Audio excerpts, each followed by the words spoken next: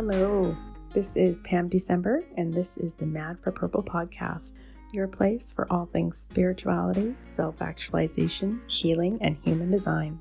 Keep listening to receive wisdom, tips, and tools as we journey into higher consciousness together. Hi, everyone, and welcome to another episode from Mad for Purple. Today, I'll be talking with Flora Ware, who's a dear friend and mentor who's been a huge catalyst in my own spiritual journey. Flora is a paradigm shifter, goddess guide, and the founder of Earth Song Temple. She is a 6-2 manifesting generator with the left angle cross of alignment 2 and channels of the wavelength and money line. Flora serves a global community of women through her sacred business as a ceremonial priestess, cyclic living teacher, vocal healing mentor, and pagan songstress. She specializes in archetypal spirituality and embodiment, helping women hear their soul's voice, awaken the goddess within, and align their life and work with their unique feminine power. Flora is deeply connected to her Celtic ancestral roots, having been on the path as a practicing witch since her first full moon women's circle in 1993. She currently lives in Vernon, BC, Canada, with her wife and young wizard in training. Welcome, Flora. I am so excited to have you here on the show today. Thank you so much for being here. Oh, I thank you for having me. I'm looking forward to it as well, Pam. Excited to see where this conversation goes. As a manifesting generator, you wear many hats and have worn many hats throughout your journey. So I'd like to ask, when and how did your spiritual journey begin? I think it began when I was born. I feel like I'm one of those people that is like a soul on a mission. Like, okay, it's time for me to come back. And being born in the late 70s and, having hippie parents, they've been very influenced by the whole East meets West fusion that was happening. And through the exposure to yoga and just the principles, I was raised with parents that would say things like, oh, well, you're an old soul, or you've been reincarnated, or, just little comments like that at the time I didn't understand the significance of, but as an adult, I've come to appreciate, just even those little, like what kinds of things those comments seed in someone's consciousness. Right. And I do remember one day I must have been 8 or 9 and going on a nature walk, and the heat was rising up in those like rippled waves. Like we came into an open meadow and like the heat and seeing those heat waves. And I just was like, wow, is that God? And my dad turned and smiled and said, yes. Wow. Oh my goodness. That's so beautiful. Yeah. And so it's a great question. When did my spiritual journey really begin? So when I became conscious of my spiritual journey, I was about 14 or 15 years old at that point. And having been raised in a family that both my parents were gardeners and loved the plant kingdom and flowers. And that's why my name is Flora, being connected to nature, going for nature walks instead of going to church on Sundays, those kinds of things. But yeah, by the time I was 15, I'd been introduced to this thing called the Wheel of the Year. I'd seen the circular calendar, the graphic of it. And when I saw that circular calendar, Pam, everything just made sense. I just thought, right, that's what our calendar is supposed to look like. It's a circle, it's a cycle. And I attended my first full moon women's circle and got to sing and drum around a fire. And I just knew it from that moment on. And then over time came to learn terms to describe what it was, like paganism or earth-based spirituality, or what was Wicca and what wasn't Wicca, or any kinds of things. And so I had that early introduction to ceremony and ritual and living in a harmonious relationship with nature. And so that's really what started me off on my path. That's amazing. And to have that at such a young age really speaks to your 6-2 profile of the role model, having that early introduction and knowing that you're here on a mission. How did that shape going into young adulthood?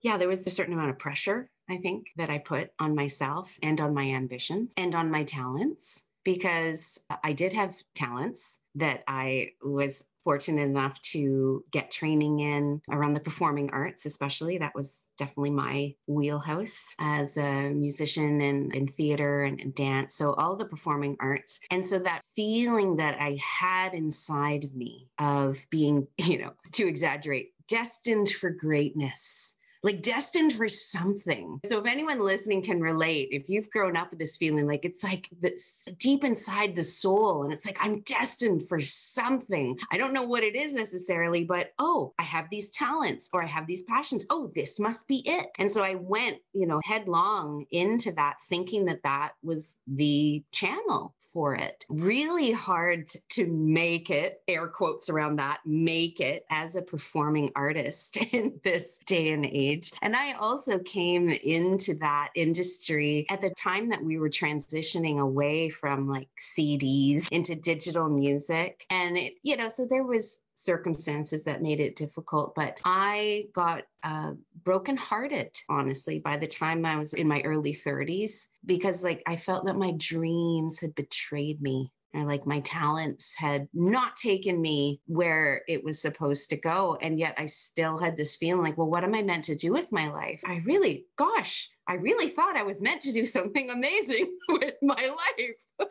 And I haven't really been able to figure it out so far. So actually, I love that you're asking this question, that I put extra pressure on myself and had, this feeling like I'm meant to be doing something amazing. What is it? And I suppose it took me until closer to 40 than not to really figure out the channel for it. And I ultimately had to create my own platform and my own business for my talents and my gifts to flourish. And to come to that realization, like in your early 30s, like we have all these goals, these checklists, things that we're supposed to have met by the time we're 30, right? You're supposed to be married. You're supposed to have a child. You're supposed to have the white picket fence. So what a period of time for you to come to terms with how things, quote unquote, should have went and how they actually ended up. Yeah, definitely. Now, again, thanks to my counterculture parents, I didn't have those expectations on me of accomplishing by 30. At least I didn't have it direct from my parents. There's certainly enough of that pressure from society. So I know that I felt some of that turning 30, like, why haven't I figured this out? And that was also when I realized that the Mr. Right that I'd been looking for was not a Mr. at all. And I met the woman that would become my wife. And everything turned upside down. But it was a process, and it took time. You're absolutely right. There really wasn't a moment, but I do remember the moment where I decided to go into business for myself and had found out about this new online business thing that for some reason just appealed to me. I didn't know what I was getting myself into. And that was back in 2016. And I'm so glad that I have the kind of personality that will allow me to I don't know exactly what I'm doing. I don't know how this will turn out, but it feels right. So I'm all in.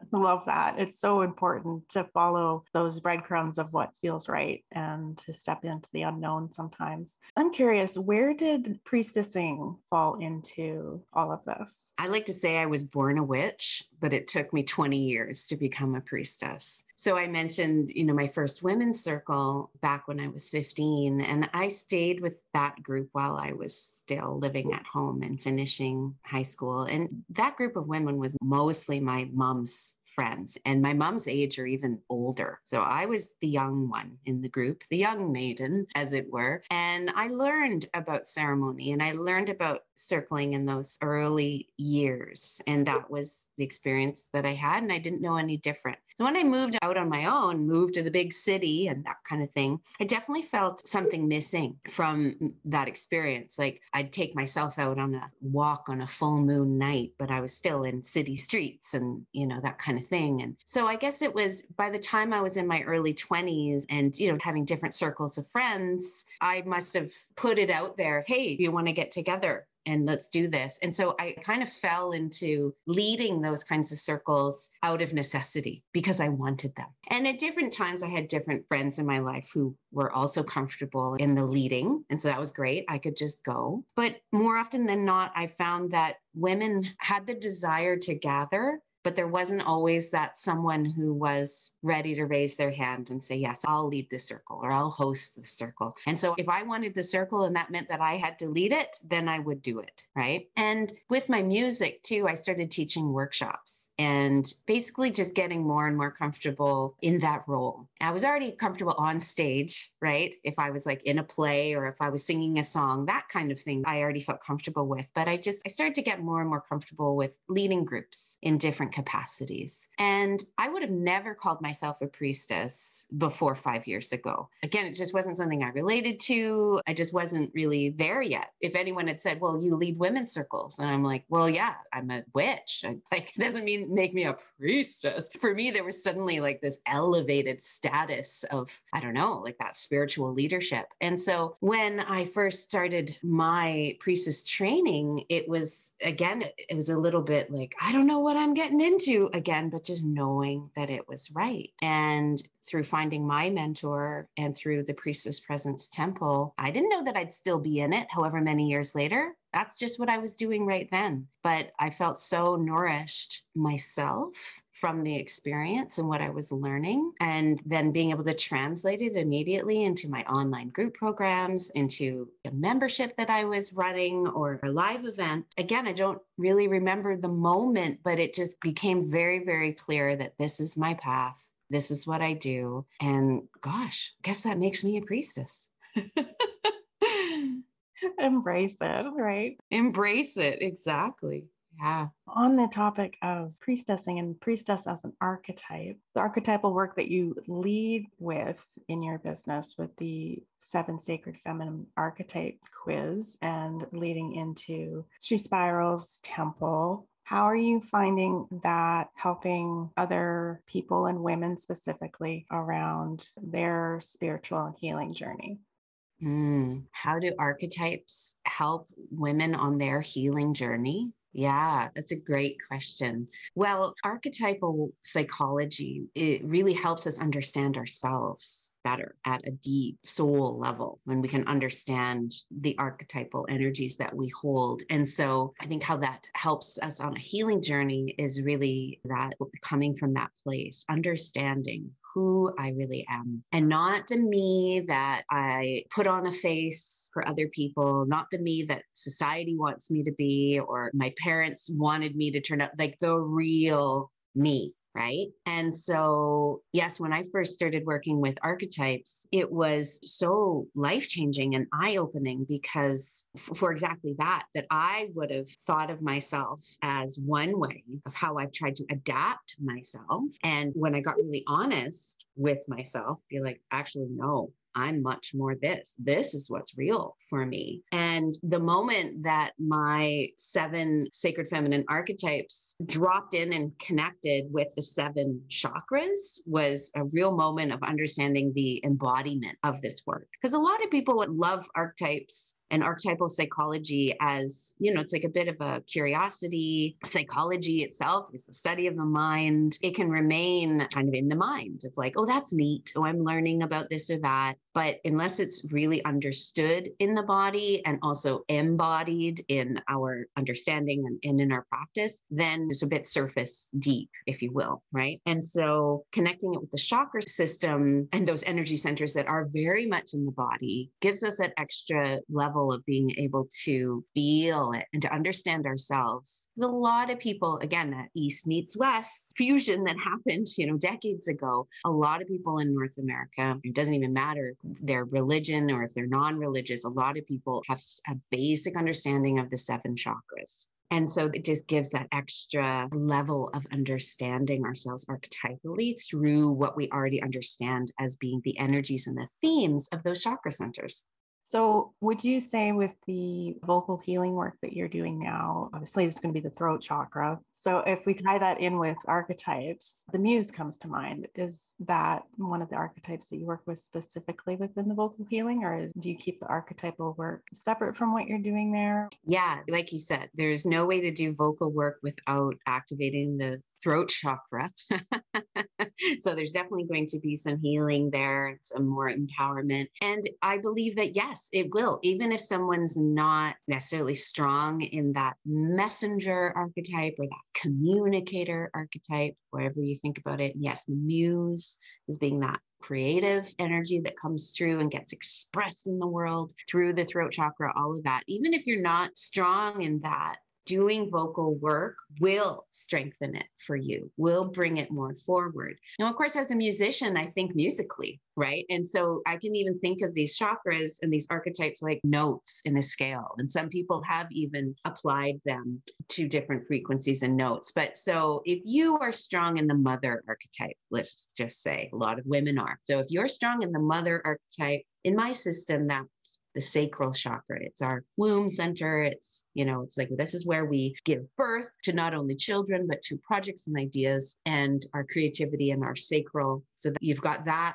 frequency going on. If you bring in the throat chakra more, of being expressive and creative and communicating, you're still playing the note of the mother archetype, but now you're creating a chord, right? You're creating a chord of harmony, let's just say. And so, this is an analogy that I love too, because it really is thinking about ourselves as an instrument. Some people prefer the term channel or vessel, and all of these things are great. I do as well, depending on the situation. I'll use any one of those words. Thinking about that, depending on what someone's goals are when they come for the vocal healing, will really determine how specific we get in terms of archetypal invocations or really getting clear on that. But yeah, that's how I perceive it and approach it, and women love it. I really like that relationship to music, because if you think of us as vibrational beings, there's this harmony that we want within the body and with our expression, that if it's out of harmony, then when you're looking at the chakras, then yeah, maybe there's something that's out of tune, and it's something that you can work with and heal and bring back into harmony. What are some of the typical things that you're seeing around, say, the throat chakra, wounding, or I don't want to say blocks. I don't know why I'm resistant to blocks right now. Yeah, limitations in the expression of and the creation that can come from the throat. The main one is a feeling of being safe to express. And there's varying degrees of that it's safe to express myself only that much, or it's safe to express myself about these things, but not that, right? So there is very much a limitation. There can just be a limitation. Or if someone has been wounded around that, really, it's like, it doesn't feel safe to express yourself really at all, other than the basics of necessary human interaction.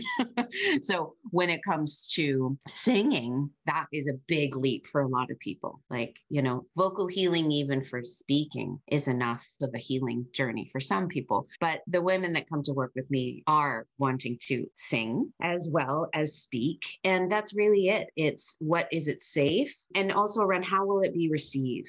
I was told I had a terrible voice, or they can hear it for themselves. I love to sing, but I can tell I'm not quite hitting the notes, or I'm a little bit flat, or, so if it's self-judgment or if it's actually a criticism that we've heard from somewhere else, it's really around the safety and like the pleasant voice, this idea of the pleasant voice. And I sound terrible, like, oh, as if that means that you aren't worthy or allowed to sing or express at all, like, unless you have the beautiful voice, right? Like, it is all very much tied into worthiness and safety. Yeah, because how many people do you hear that say they hate their voice, just their speaking voice, having to hear it played back to them? And how that, in a way, it's like a feedback loop of continuing that story of lack of worth, lack of value. Well, let me ask you, Pam, how has it been for you hearing your recorded voice and putting it out into the world on this podcast? It's interesting because I think it was like grade 4 or 5. We had a talent show, and a friend and she played guitar and I sang. We sang Country Roads. And for the life of me, I have no idea how I ended up in that situation, how I thought that I could do this in front of a bunch of parents and be okay with it. Because like now, I don't have a good singing voice. But with the podcast, it's been really amazing to just allow myself to speak, allow myself to stumble, allow myself to have the ums and the ahs, and that be okay. And it's really allowed me to embrace that part, because I'm not a perfect speaker, but least what's coming out is real. Yeah, exactly. So this is great that you're going through that experience. And it also shows how we, just like when we look at a mirror, we're not actually looking at ourselves how everyone else sees us. We're looking at a mirrored reflection of ourselves. And yet we think like, that's what I look like, because that's the reflection that we're used to. Same thing with our voice. We think that we're hearing ourselves. I mean, don't we have two ears right here? But there's enough of a difference and a change that then when we hear, what? That's what I sound like to everyone else. It's a real trip. I remember when I got to the point in my early, my professional training was singing and recording myself a lot. I got to the point where I was comfortable hearing myself sing. I got to that point. I'm like, okay, I'm comfortable hearing myself sing. I know what I sing. And then when it would pick up me talking in between or just talking to my band, I'd still be like, but my speaking voice is still weird. They are two different voices. Yeah. So with that, coming back to the archetypal conversation, like any archetype that is related to being a messenger or being that kind of communicator, that muse is one that I will relate to. Doesn't matter what system it's in. I don't even, I don't need to know this system, but if I take the quiz, it'll be like, oh, you are the messenger or something like that. And that's another way with archetype and that whole study that once we know ourselves in a few of these different systems or ways, then it's like we get it. We can look at a brand new system and we could almost just it's like we can read ourselves because we know ourselves. Exactly. I know I love like with human design because there are hundreds of archetypes within human design. And every time I come across one, I'm like, oh, that's part of the 13 moon because they're all interrelated in some way.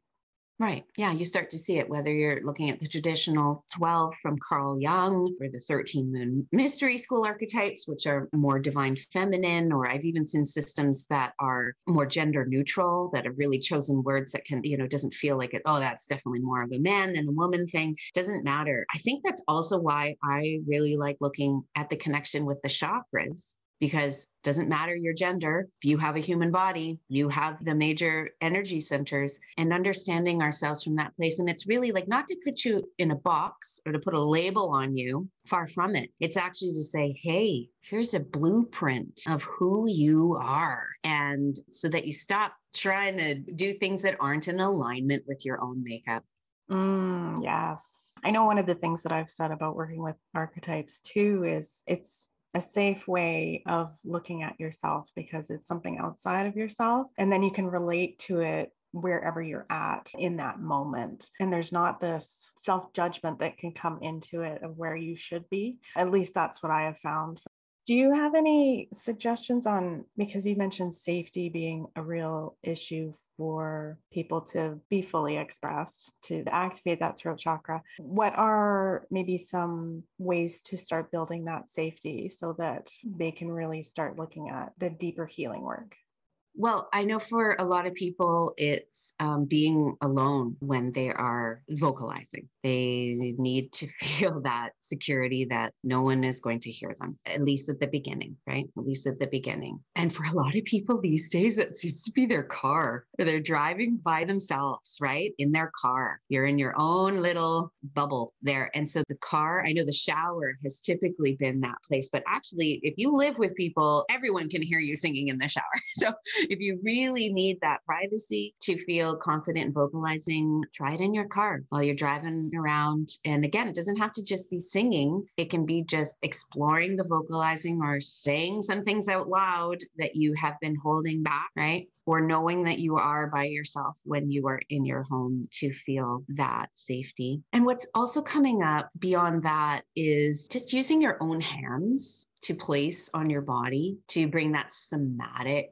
experience of just comfort and touch that if you are sitting, let's just say you're sitting cross-legged in a meditative position, right? If you place one hand over your heart and one hand over your belly, and it doesn't matter which hand, but you just those two spots and you breathe and you just let yourself feel and breathe and feel and breathe and settle in, then that touch, that loving self-touch does wonders for a sense of safety, because honestly, the pain, the fear, the criticism that you may have heard about your voice or anything around that wounding, for the majority of people, it's in the past. It's not present. It's not happening right now. Like I said, maybe not for everybody, but for the majority, that is old pain. It's an old story. So that those somatic markers to just touch your body and to be really present, it's like it's not right now. That's an old story. You can let it go, and then you can heal in the moment.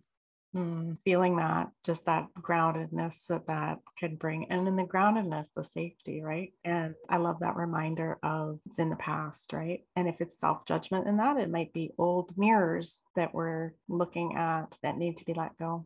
That's right. Yeah. Why are we still retelling these old stories to ourselves? Why are we, allowing ourselves to be in that repetition of that old narrative, right? That's the work. Just come into the present. Is this real? Am I actually in any kind of threat right now? No, I'm not. So I can be safe. I can feel grounded and I can feel safe and I can let myself express with my voice. Please express with your voice. Please, please, please. Because the thing that I love to emphasize is that our voices are the most personal tool we have, and they are the most powerful tool that we have. Instrument, tool, again, whatever you want to go, they're the most personal and powerful instrument that we have. A literal built-in healing tool in our bodies. And not only for healing, like the healing has to happen first, but for manifestation as well. I am raising my son in a very different way with the birthday candle wish of say it out loud. You have to say it out loud or it won't come true. The opposite of what, right? Of like, don't tell anyone your wish because it won't come true. Actually, that's the opposite. To manifest anything, you need to say it out loud. You need to tell someone. You at least need to be willing to tell yourself, hey, this is what I want. And then I'm going to do something about it. So again, vocalizing our voices, not only heal, but they create, they manifest. Absolutely. And that just makes me think of there's so many people in the human design, when you look at their charts, that they have an unmotorized throat or an undefined or open throat. And so for the rest of your body to be able to take in the vibration of what you want to bring in, you do need to vocalize it. Yeah. I love how you're weaving in the human design piece there. So, because clearly I have a defined throat, right? Clearly I'm someone like that. So maybe I'm going to turn it back on you just to expand on that. What do you recommend for someone who doesn't have a defined throat? You're saying that it's even more important to say it out loud. Yeah, I think the number one thing that you might not feel safe in doing, but try and work up to it, is to find someone that you can soundboard with. Now, soundboarding is just being able to brain dump verbally to someone without getting advice or feedback. It's purely so that you can get out all the things that want to be expressed. You get to hear yourself saying those things and feel into whether those are actually true for you or not. Great. I love that suggestion. And it doesn't surprise me that I am a big verbal processor as well. So even though I do have a defined throat, I do love to verbally process. And I appreciate this awareness that for others who aren't as defined in that area, it's still really beneficial because of all the other areas of our body, hearing ourselves. And what you said, it has to be the right person, because you don't want to soundboard with someone who's going to try to give advice or fix. They just want to listen. They want to witness and offer some key reflections if they can, depending on your relationship. But thank you. That's great, Pam. I think that's part of the power of circle as well, is being able to speak your truth and be witnessed without there having to be a feedback loop. Yeah, absolutely. In my experience, that creates such a safe and sacred container for people because it's so rare in our society. It really is. It really is. So anybody that has a motorized throat or a defined throat, you really have the power to invite people with undefined or open throats to be able to speak and get that energy moving and get it out so that they can feel into it all. And you get the gift of receiving that as well.